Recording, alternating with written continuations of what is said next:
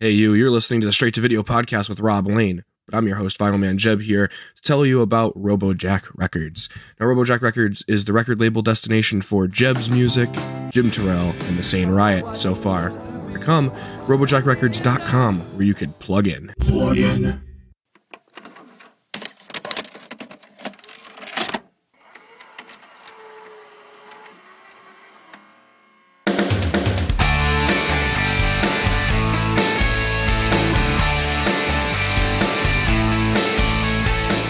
You're listening to the Straight to Video podcast with Rob Lane.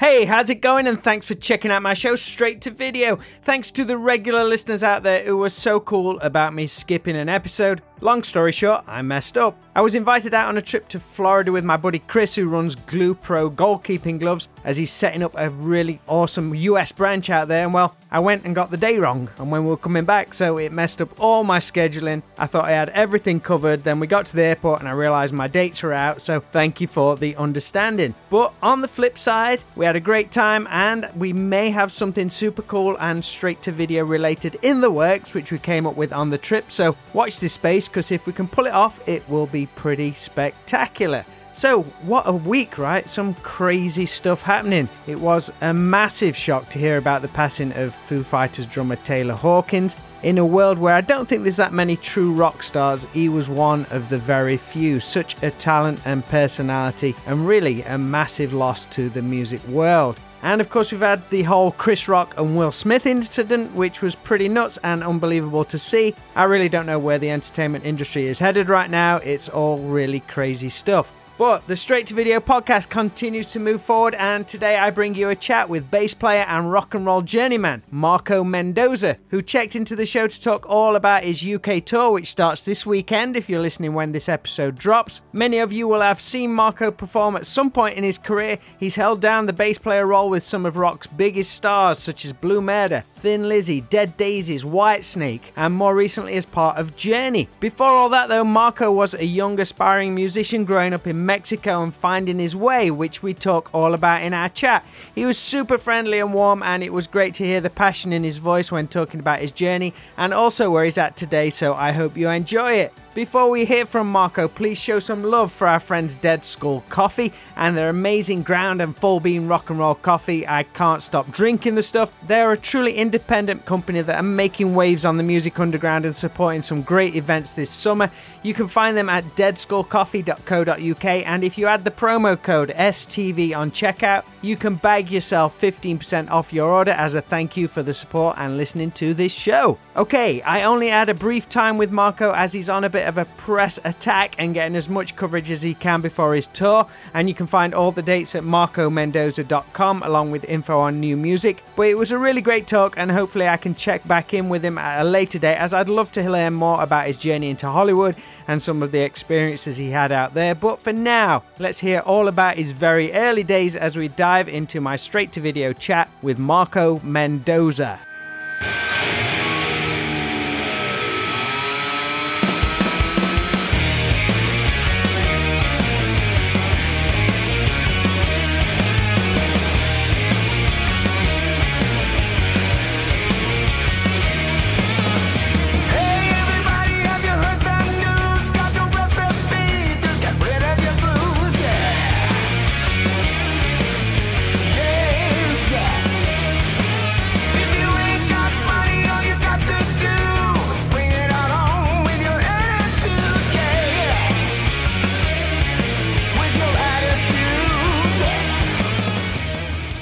Rob, are you there, brother? What's going on, Marco? Are we on time? Right on the button. Yes, sir. That's awesome. Very cool. How are you, brother? I'm good, mate. I'm good. Where are you coming to me from? Yeah, on the West Coast? I'm on the West Coast. I live not too far from LA, from the Valley, where we used to live in Studio City. We live here now in Orange County, a place called Huntington Beach. It's beautiful. Well, I'm coming to you from near Derby, the original home of one Tony Franklin.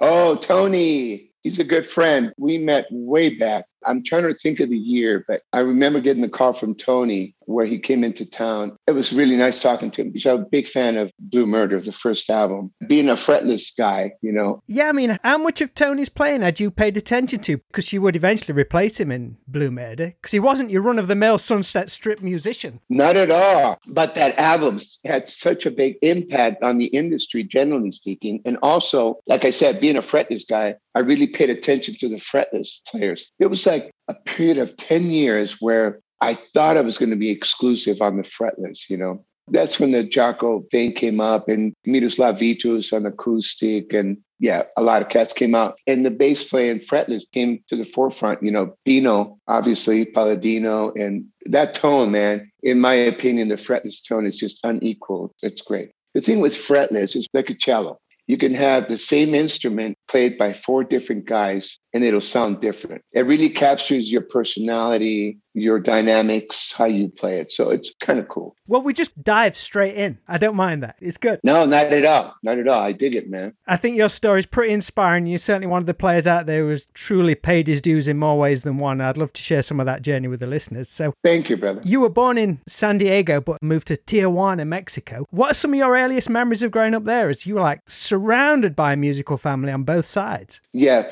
Thank you for doing the homework, man. I appreciate it. I didn't live in San Diego. We were born, and as soon as I got out of the hospital, back in the day, you used to hold the new moms in the hospital just for observation, whatever. 2 days later, we went south of the border. We lived in Tijuana. And to give you an idea, it's like a border between, you know, the UK and Wales, just across the border. San Diego is like half an hour, you get to the border. And so we lived down there, but our whole life existed in the U.S. My father used to work there. Most of our friends came from the U.S., so used to love coming down to Mexico. So I grew up in what I call a bicultural, bilingual home, in that we all spoke Spanglish. And we came up with our own slang, believe it or not. So I grew up there. Shortly after, 5 years later, my parents separated. I don't have a lot of memories before that, but I do know when my parents separated, my grandma came from Mexico City. And when she came to live with us, she brought her piano. She came to smooth everything out, get everything in order. Grandma, I have all the love from my grandma. She was everything to me. She influenced me. She inspired me. She taught me how to become a better person, generally speaking. Everything you can imagine. That's a book in itself. But the thing that lingered was how to listen to music, first of all. Her thing was classical piano. So we got into all the big composers and all that. Unfortunately, classical music is very technical and very disciplined and very strict. And the scattered kid that I was, I tried it and then, it was like, oh, too much. So shortly after, my brother, I'm the middle child, my brother got a guitar for his birthday, an acoustic guitar. That's when I found the opportunity to kind of grab the guitar and sneak into a little space where nobody could hear me. And so that I was more relaxed and unaware that anybody was listening. I mean, so I felt the freedom to grab my guitar at my own pace and learn the chords. There was a book of chords that came with it, the Mel Bay Book of Chords. Got to be the best-selling guitar chord book of all time before YouTube. Right?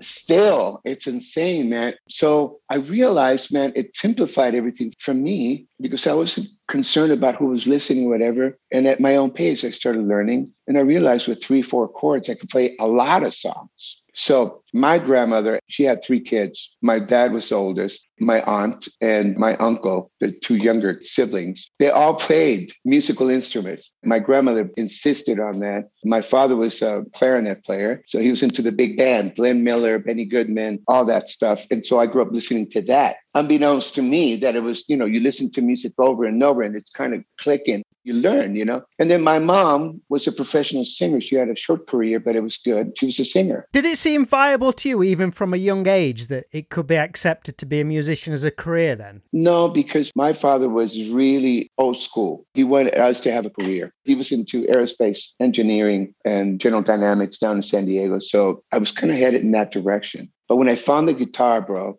I just went berserk. And then when I started learning songs, I learned 1, 2, 3, 4, 5 songs. I'm going, this is cool. So that started my interest. And it became not only therapeutic, but it became my best friend. Whenever things got a little tough, I don't want to say I was a problem child, but I had issues. I was very shy, introverted, I never connected. I didn't belong. I didn't feel like I belonged anywhere. Perfect to get into rock and roll. I had buck teeth. I had freckles. That kid that's out of place, that was me. So all of a sudden with the guitar, I found my spot, and all my buddies would come to me and hang, and I'd go to the sports events and play guitar. I'd be on the sidelines. They started requesting songs, and I learned them. It was also, my way of connecting with my buddies, with my colleagues, You did the classical from your grandma. Who was you gravitating to, though? Classical was a lot. It was being played at any given moment. You had like 10 to 20 students that would come through the house. So you would hear a lot of the stuff. And then my dad would play and my mom would play the Broadway shows and all that. But one Christmas, this is how cool my dad was. He got us Abbey Road. And one thing you got to know, in Mexico, even more so back then, we were like 10 years behind. So we got the album, I would say 6, 7, 8 years after it came out. I think Abbey Road was 69.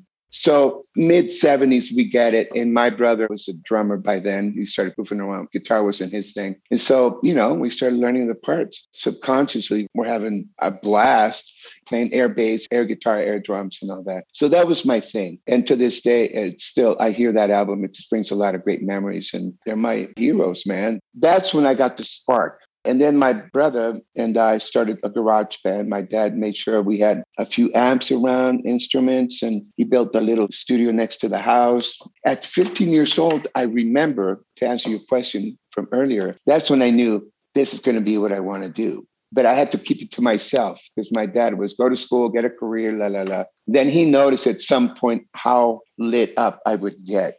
And he just went along with it against his own advice. He just supported it. Had you had any chance to see any live concerts during your time growing up in Mexico? Did you have to come over to the States, or was there any other opportunities? If anybody's familiar with Tijuana was, I would say at any given moment, there was like 10, 12, 15 clubs on Revolucion Avenue. It's a boulevard. And the folks from high school would go down south of the border because they could drink. You didn't have to show ID or whatever, which is illegal, but that happened a lot. So there was a lot of clubs, a lot of music going on, from Brazilian to Cuban, jazz, bebop stuff, rock and roll. And I started showing up at these clubs. And I remember getting kicked out because I was 14, 15, 16 years old. So that was the beginning. But my first real concert, my official concert, was San Diego Sports Arena, which is now legendary. And it was Alice Cooper.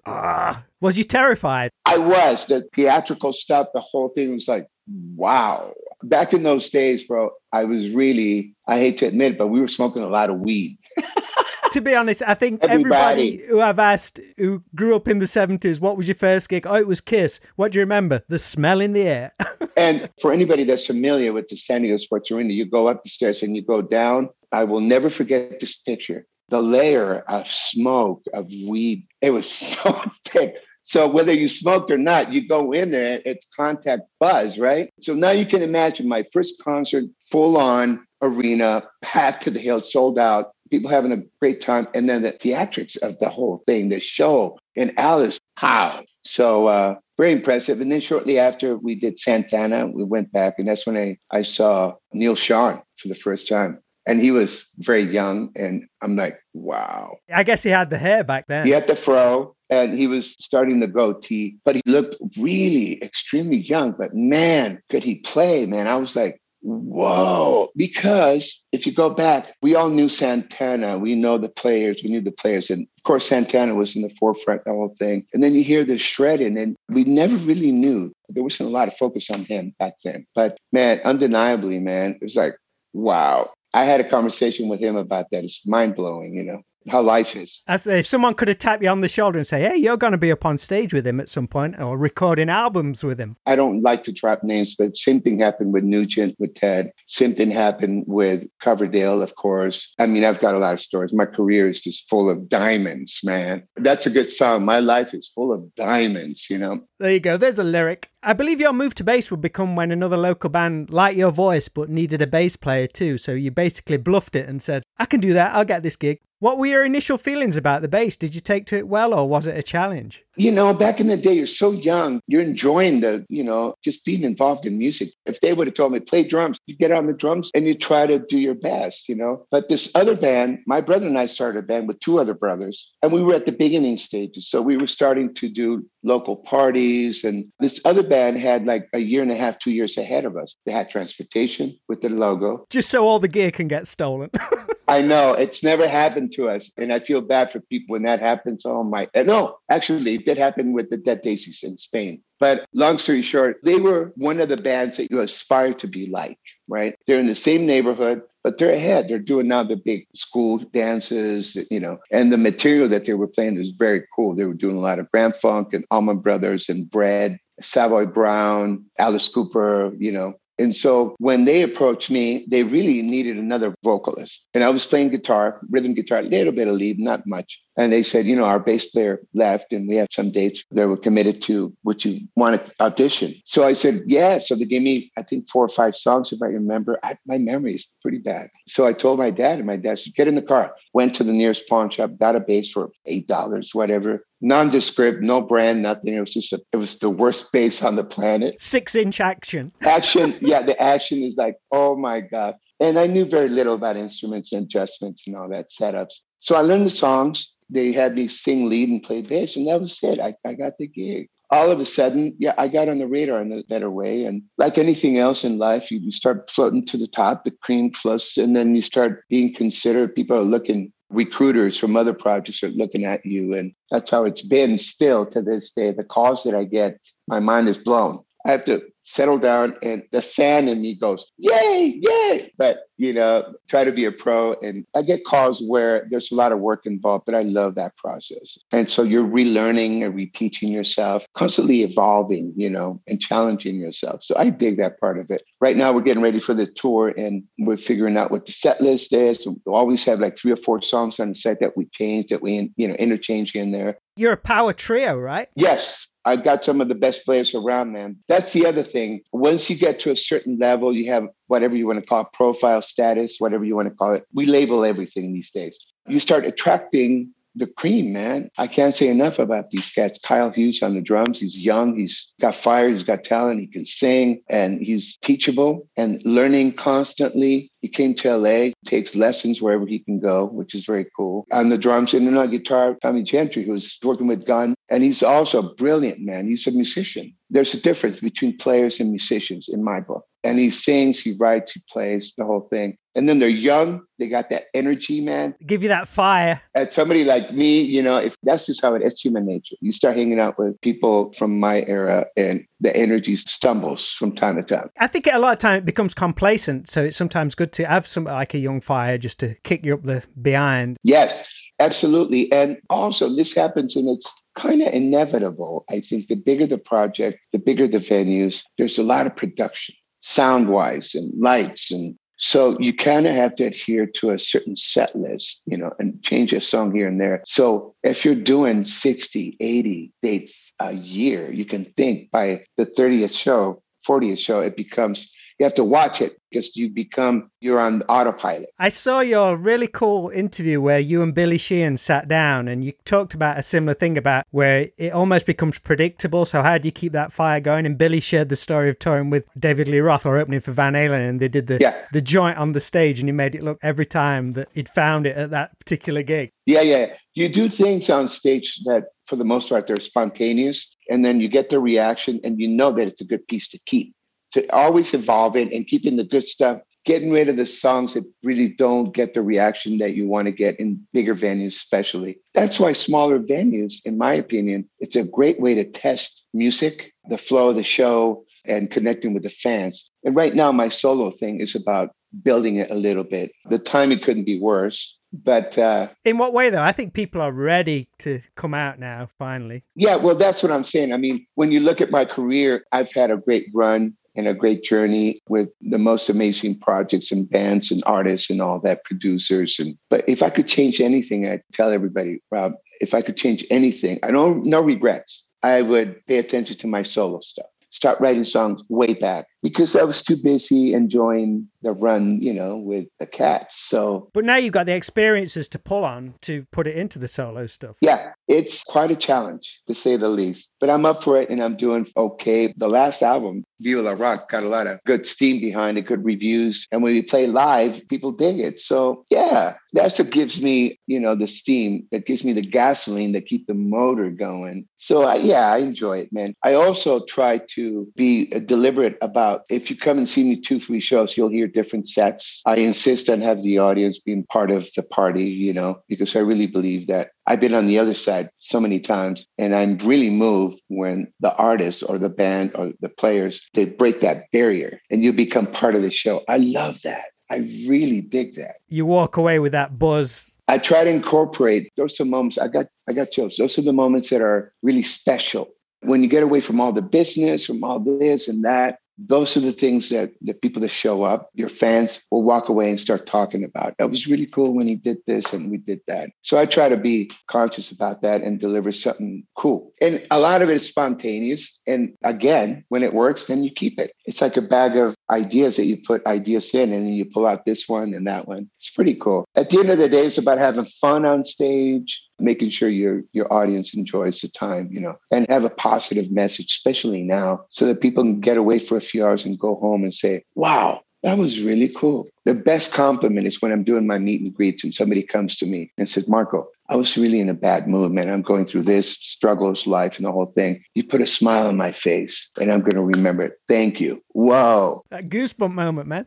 After playing with so many iconic people over the years, starting from like Blue Murder, Bill Ward, Whitesnake, Black Star Riders, Right Said Fred, I'm going to throw that one in there, and Journey more recently. You've probably been asked a million times, but who's the person who you'd love to be on stage with or go in the studio with? Is there anybody that jumps to mind? It's all of it. My career's been one of, there's always something cooking. Always something cooking. And I'm always looking forward to that. And once I get there, I realize I'm enjoying that for the moment, however long it lasts. Right now we have a couple of things cooking and I'm kind of keeping my mouth shut. So then they want to do the proper press release and all that I'm excited about. And we'll see what happens after what's going on in the world right now. But it's all good, man. The highlights obviously are, playing with Thin Lizzy, man, with that lineup. It was ridiculous. With Brian and Darren and Scott and John, for me, it was like, wow, to have the opportunity to play those classic songs and come in and learn from Phil's bass playing, because I try to do that. I try to get into the playing inside and out and then own it. You try to own it. So that was a big, that's a tremendous highlight in my career. Ted Nugent, obviously, Coverdale, Whitesnake, and on and on. And most recently, Journey. Wow. So it's like that, But I will say the most challenging thing is to stand in front of an audience, however big or small, with your own music, being your own artist and try to relay your own lyrics and your own emotional commitment to the lyrics or the storyline. And when they accept it and they react in a good way, you're not going to please everybody. There's cats that just don't dig what I'm doing, and that's fine. But I try to focus on the positive. So I could go down the list. I have a friend in Denmark who, when I come around, he started collecting. He was following my history, right? My discography. If I was involved with a session, he'd connect. And he gave me a list of what I played on and albums and singles and this and that and EPs. And I'm like, wow. I got to say the Dead Daisies is definitely a part of my highlight because we had such a blast, Just all the people you meet, the gigs you do are great, but those friendships which you forge with people over the years, that's priceless, really. It is. And yeah, it's very cool, man. When I get asked that question, I always answer, well, I love them all. They're all my favorites, but I'm leaving room for some more. Yes, that's the best answer possible. Because it's like that, Rob. I get blown away. Tomorrow I might get a call from so-and-so. Hey, we need you. Come on board. And I'm going, wow. And then going through the experience, that becomes your favorite thing. It's just all good, man. Music is ad infinitum, man. Ever changing, never going. A forever unpredictable journey. You never know what's coming up next. Absolutely. And obviously, these past couple of years have kind of hindered that whole thing. But I think we're starting to see the spark and the light at the end of the tunnel. And I'm so looking forward to coming to the UK and seeing all my friends there. Yeah, I really love it coming there, man. All righty. Marco, thank you for taking some time with us. I'll let you get on because you're going to spread the word. Yes, sir. I look forward to seeing you in the UK soon. Thank you, brother. Enjoy the rest of your day, sir. Thank you for your time. Bye-bye.